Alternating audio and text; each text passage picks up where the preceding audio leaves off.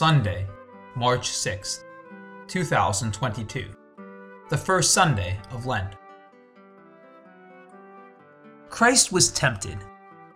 Yes, even Christ was tempted. So shall we be tempted, for sure. A misunderstanding of the temptation of Christ is the misrepresentation of the devil. The devil is often presented as wearing vulgar attire and shapes with tails and horns, which reduces the temptations to an external struggle.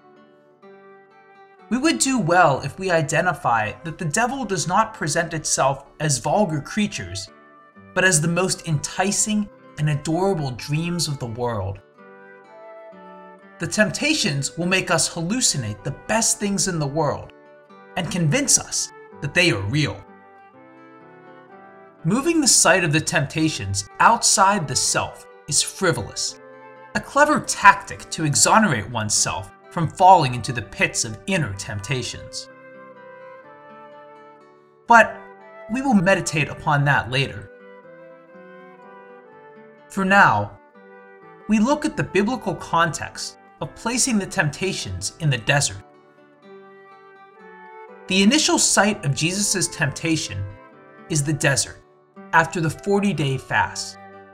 That should ring a bell, reminding us of the desert of Sinai, where Israel wandered for 40 years.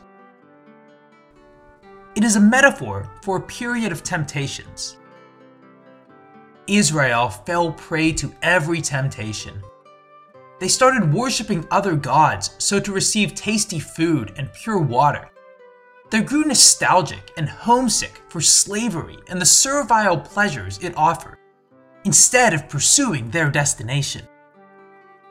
They were distracted and disillusioned. Jesus was going through the temptations of Israel in the desert. Where they failed, Jesus emerges victoriously. When the temptations are understood as the inner struggle of Christ, they become metaphors of our personal tendencies to sin, the struggle we undergo to overcome temptations. The devil appears in clever rationalizations. No one would have blamed Jesus if he had turned some stones into bread and ate. But such rationalizations do not match the values of Christ, who considers them as justification of sinful deeds. Interestingly, one of the clever rationalizations is quoting scripture to suit one's own desires. The devil quotes not some interesting novels, but scripture itself. We too use this rationalization. The quoting of the scriptures by people who do not live by them.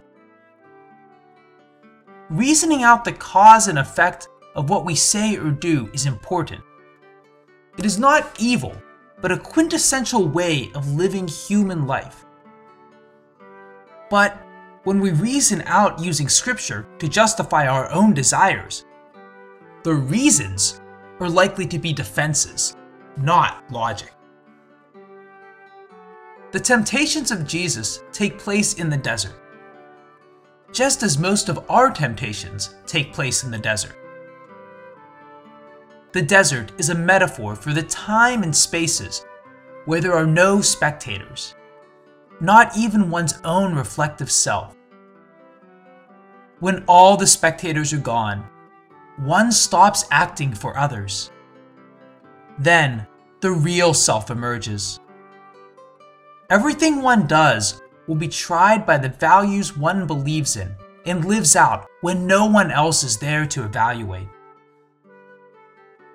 For Jesus too, there were no witnesses to these temptations. Unless Jesus told this to his disciples, no one would have known about it. That is one reasoning we have carried on from childhood.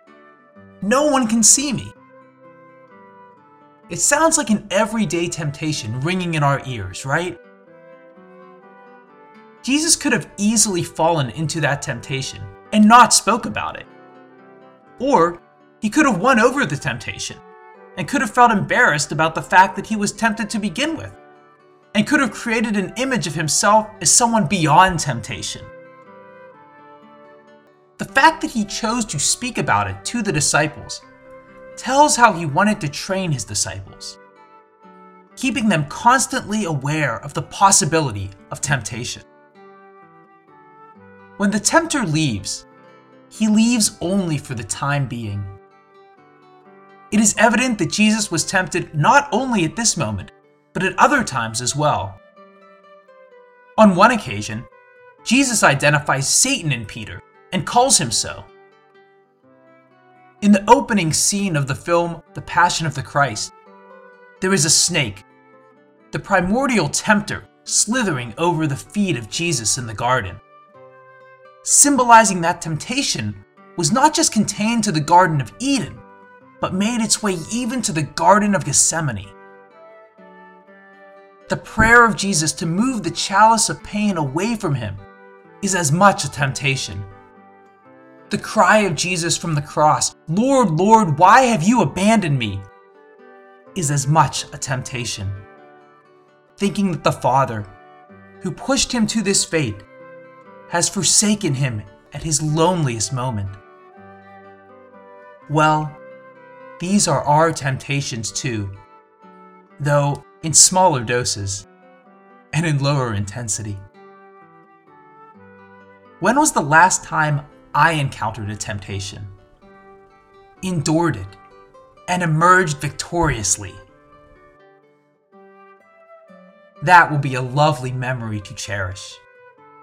My becoming more like Christ.